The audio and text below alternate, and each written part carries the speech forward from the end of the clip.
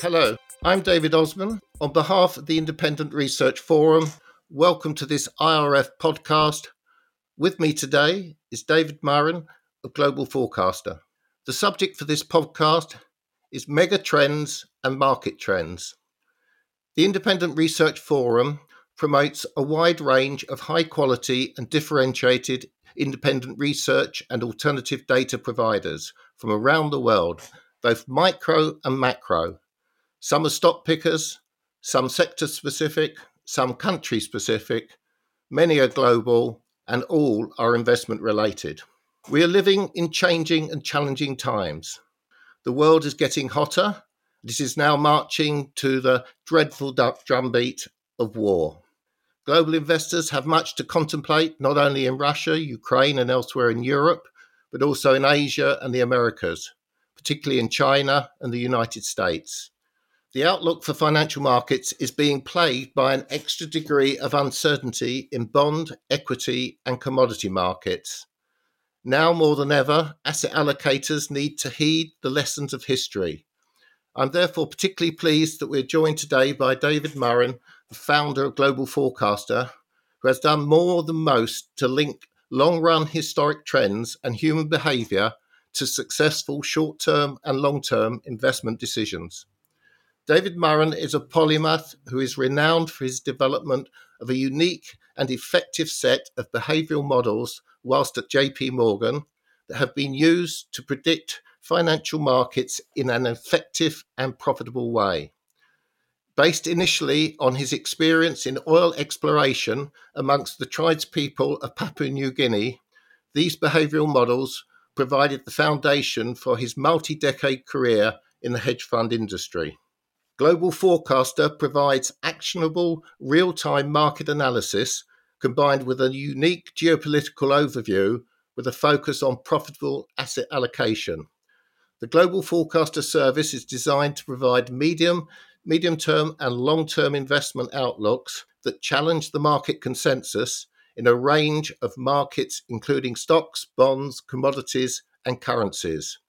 Geopolitical calls and market calls are made only when significant opportunities are located and structured within a risk framework.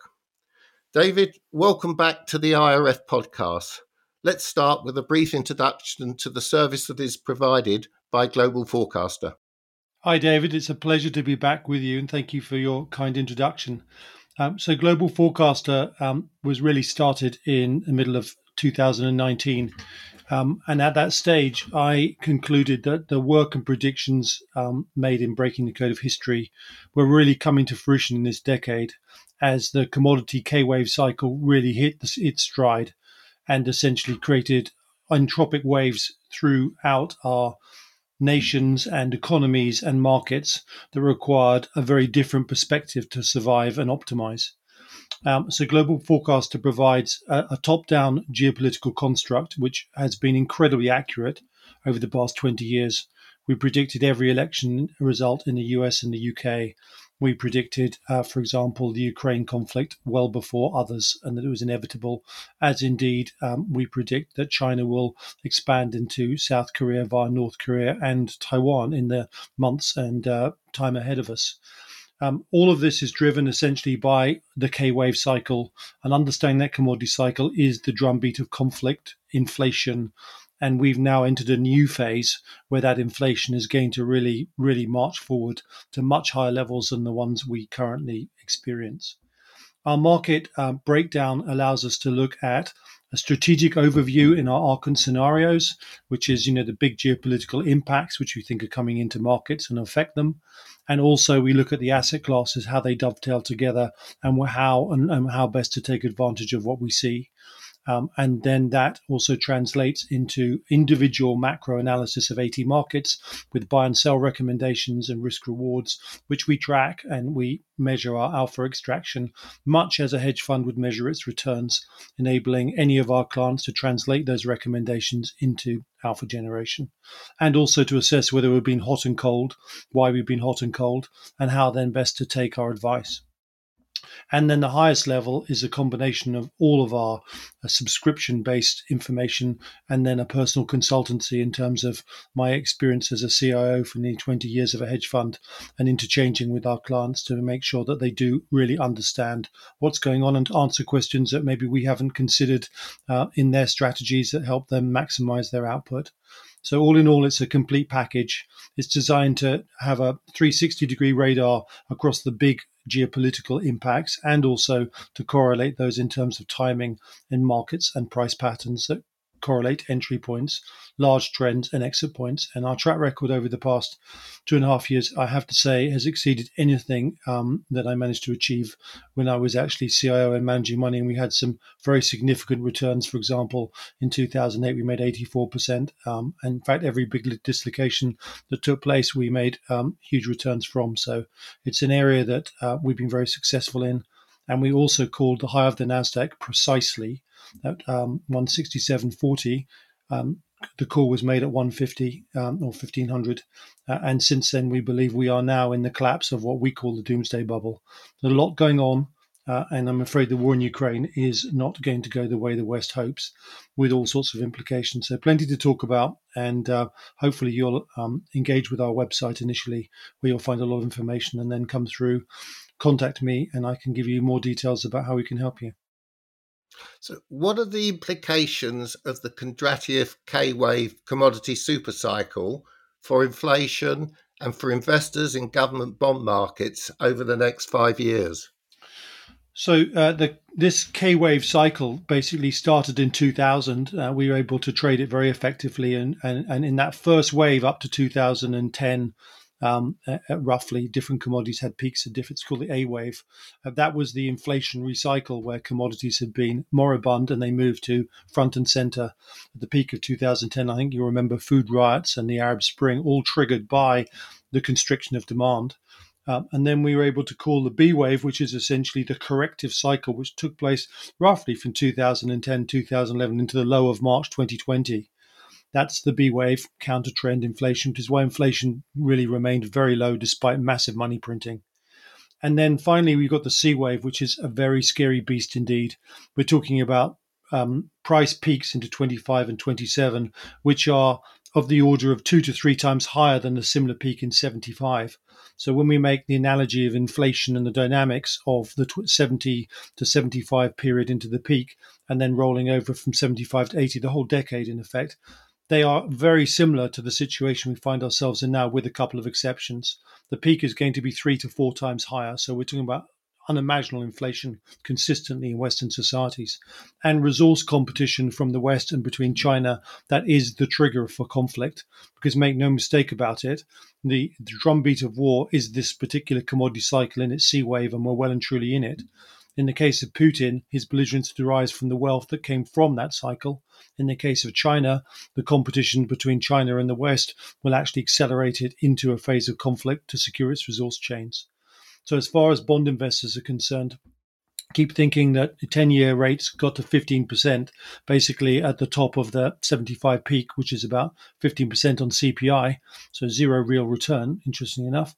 And think of this one as much, much bigger, and compounded by the money printing process, and compounded also by the mechanism where our manufacturing process that we outsource to China is going to come back in our face when the second Cold War basically starts up with China, and the two systems bifurcate. So there's a lot to think about, and none of it's positive. And somewhere in that, we're going to see Western debt crisis as well.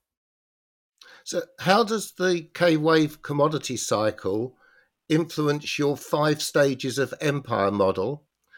And what are the implications of this for commodity producing countries and commodity consuming countries in the next 30 years? So very interesting. So let's just look at the intersection between the 5 stages of empire model, which currently is saying that America is in the terminal stages of decline. That's in the last decade of its decline.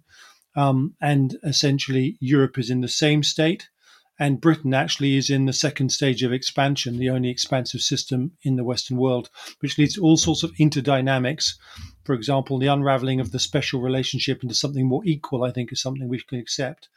If you go back to 75, when America faced very high levels of commodity inflation and competition, at the peak of the Cold War, its economy was creaking and shaking. And in terms of the cycle of empires, it was very close to the peak of its cycle. So it was very resilient and strong as it went through that, facing the same cycle in the K wave when America is actually the bottom is going to create completely different dynamics. Just doesn't have the resilience to survive, and it's overprinted money and it's over commoditized its debt.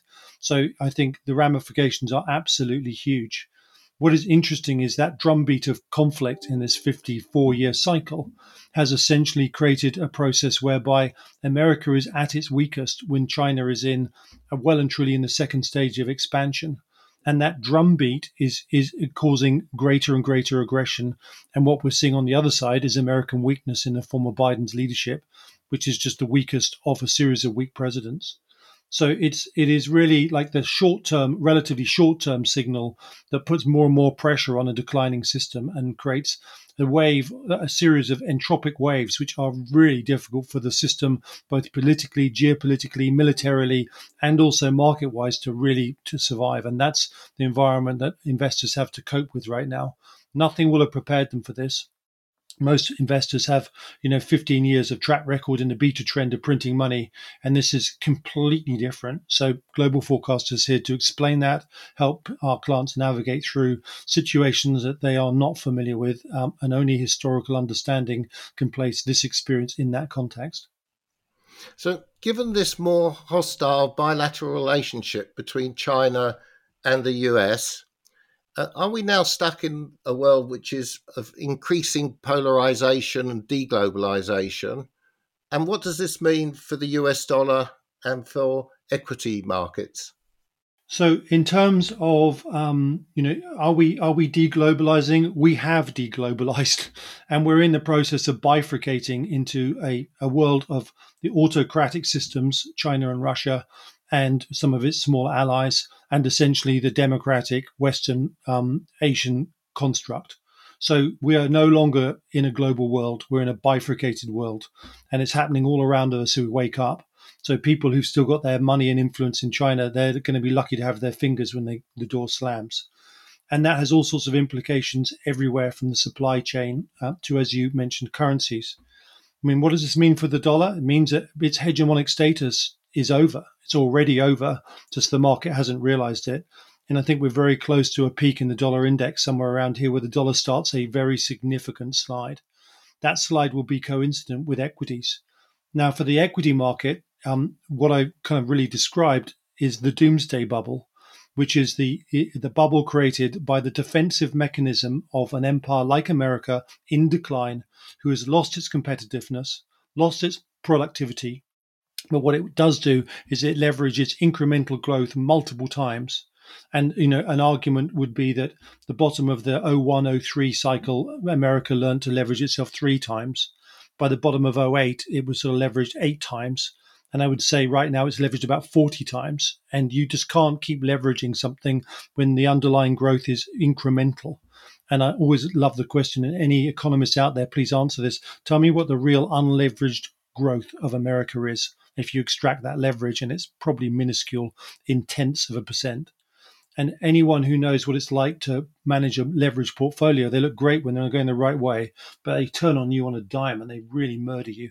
And that's really the parallel for America right now. And so the stock market has already peaked. The Nasdaq's peak on the 22nd of November, which we call precisely and well in advance, is the high of the doomsday bubble. And we're now accelerating downwards.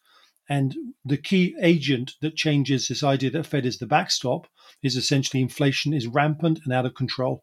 And the Fed have no levers because if they raise rates, they're basically going to kill the stock market. If they don't do it, the stock market falls anyway.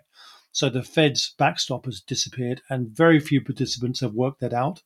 And that means as we slide lower one by one, the pain will increase. And I think the chances of a market dislocation, aka a crash, are very, very high in the weeks and months ahead as the reality of this non-hegemonic status of America hits home in every aspect. Given this bifurcation in the world economy, superficially, Brexit and global Britain seem to be a mistake, a sort of further slip down the slope of national decline from Great Britain to Little England. I would actually take a completely different perspective. So if we were still chained to the EU is moribund and in terminal decline too. Its demographics are negative. It has absolutely no underlying growth patterns, and only its relative size and assimilation of more dynamic, Eastern economies with positive populations have incrementally kept it around. Britain separated, and it's separated because it is the only system that I can isolate in the five stages of empire model. Actually, is now going into the second stage, and Brexit was a regional civil war, the transition between regionalisation and expansion, where the system seeks more lateral leadership so it can adapt and expand. Now, if Britain hadn't unleashed itself, I can tell you two very different circumstances. One is obviously we were very successful with our national energy through the vaccine rollout, which is indicative of exactly that process, release of lateral creative energy. Most importantly, I firmly believe Ukraine would now be totally under Russian influence if Britain hadn't have led the charge and given the 4,000 NLAWs to the Ukrainian forces, which fundamentally changed the balance of power because of the way the Russians advanced down roads in narrow chains of communication. Military history is one of my really hot areas, and we've done an awful lot of work to explain that process in Global Forecaster for our readers to understand that window that allowed the Ukrainians to hold back the Russians does not exist, and especially with the adaptations the Russians are making in the east. So that is looking very unfavorable for the Ukrainians, and I think victory beckons for Putin in the east, and then he'll go north again, and he'll go west, and the next will be a NATO country. Do you feel that the situation in Ukraine will eventually threaten peace and prosperity across the whole of Western Europe? I think it already is, David, and something that everyone seems to be completely ignoring is the peace through the Cold War was underwritten by mutually assured destruction, this idea that if you nuke me, I nuke you, we all die together. And Putin has been, since 2007, working on ways and weapon systems to really address the asymmetric power of NATO and overcome it. So if you look at his choices of weapon systems, they are all quite innovative and designed to maintain Russia's nuclear deterrent at the highest level, but also how to create a sort of bubble inside which he is insulated from NATO intervention and then can get away with what he wants to conventionally. And that concept was called nuclear de-escalation, which is the idea that if my conventional conflict isn't going well or I think it won't go well, I threaten to use a small nuclear weapon, and I show my intention is greater than the intention of the Western leaders because they're fundamentally weak. And that was a concept that actually the Soviet Union had for a long time up until Thatcher's demonstration of intention over the Falklands. Unfortunately, we don't have Thatcher-esque people, and Putin has used that bubble and threat to keep NATO from intervening conventionally within Ukraine and giving him free rein. And I'm afraid whatever happens in Ukraine, that construct now exists. The perception of Western weakness and that nuclear weapons can be used to threaten and create spaces of operation conventionally for an aggressor. So none of us can sleep well if you understand what that really means. I think the conflict in Ukraine will ultimately go in favor of Putin unless we truly intervene with offensive weapons on a scale we just haven't done at the moment. And I think loitering munitions like switchblades are critical to that. But we're not doing enough, and we're not doing it quickly enough. So I think the net effect of that is Ukraine will act like a petri dish to the Russian forces, and they will iron out the inconsistencies in performance that become highly capable. And then the shoe's on the other foot, because now you have a capable adversary. They've learned to overcome a number of new weapon systems, and that's when they come knocking at NATO's door at the same time that China goes for Taiwan and South Korea. So I think this is like a sort of deck of cards folding in front of us, much as Czechoslovakia was really the first stage of World War II. You could argue actually Manchuria was, but let's just say in Europe it was Czechoslovakia. I think Ukraine holds the same position. And we have not proven in the West to be decisive or bold enough to actually nip it in the bud. So sadly, the dominoes are falling in front of our eyes. And the thing that makes it worse is the commodity inflation cycle is really just beginning to move, which means Putin will get richer, his economy will not collapse. There's sanction processes like taking a knife to a gunfight. A commodity producing country in the top of a K-wave cycle is the most powerfully immune system because it's inflation hedged and it makes more and more money every year while the consumer societies become poorer. And China, on the other hand, has a desperation for those resources and will need to fight to secure its supply chain. So this drumbeat of conflict is only getting louder and louder, and it will only get worse. And its inevitability is so high because of the weakness of Western leadership that all investors have to really understand and factor it in. If we look to Russia's longer-term future beyond Putin, it's a commodity-producing country with a petro economy, and it's facing some mega trends that will redefine its future. They have a combination of poor demographics, there's global warming, and there's net zero carbon 2050. Now, will those factors encourage Russia to rejoin the family of civilized nations and the world economy, at least eventually? Look, I think so let's just look at what are our big challenges. The big challenges we have are the K-wave cycle crisis of inflation, of commodity competition, which ultimately leads, in all likelihood, to a global war of some kind before 2025, possibly into 26, the peak. And that is going to redefine the map, because after that, either democracies will have succumbed to autocracies, and I think at the rate we're going, there is a real risk of that we could be on the cusp or living in the twilight days of global democracy to be replaced by autocratic power. If democracy, as one hopes, and that requires mobilization on every front now, survives, and if it really mobilizes, deters that conflict, then there will still be a mechanism of a standoff between autocracy and democracy.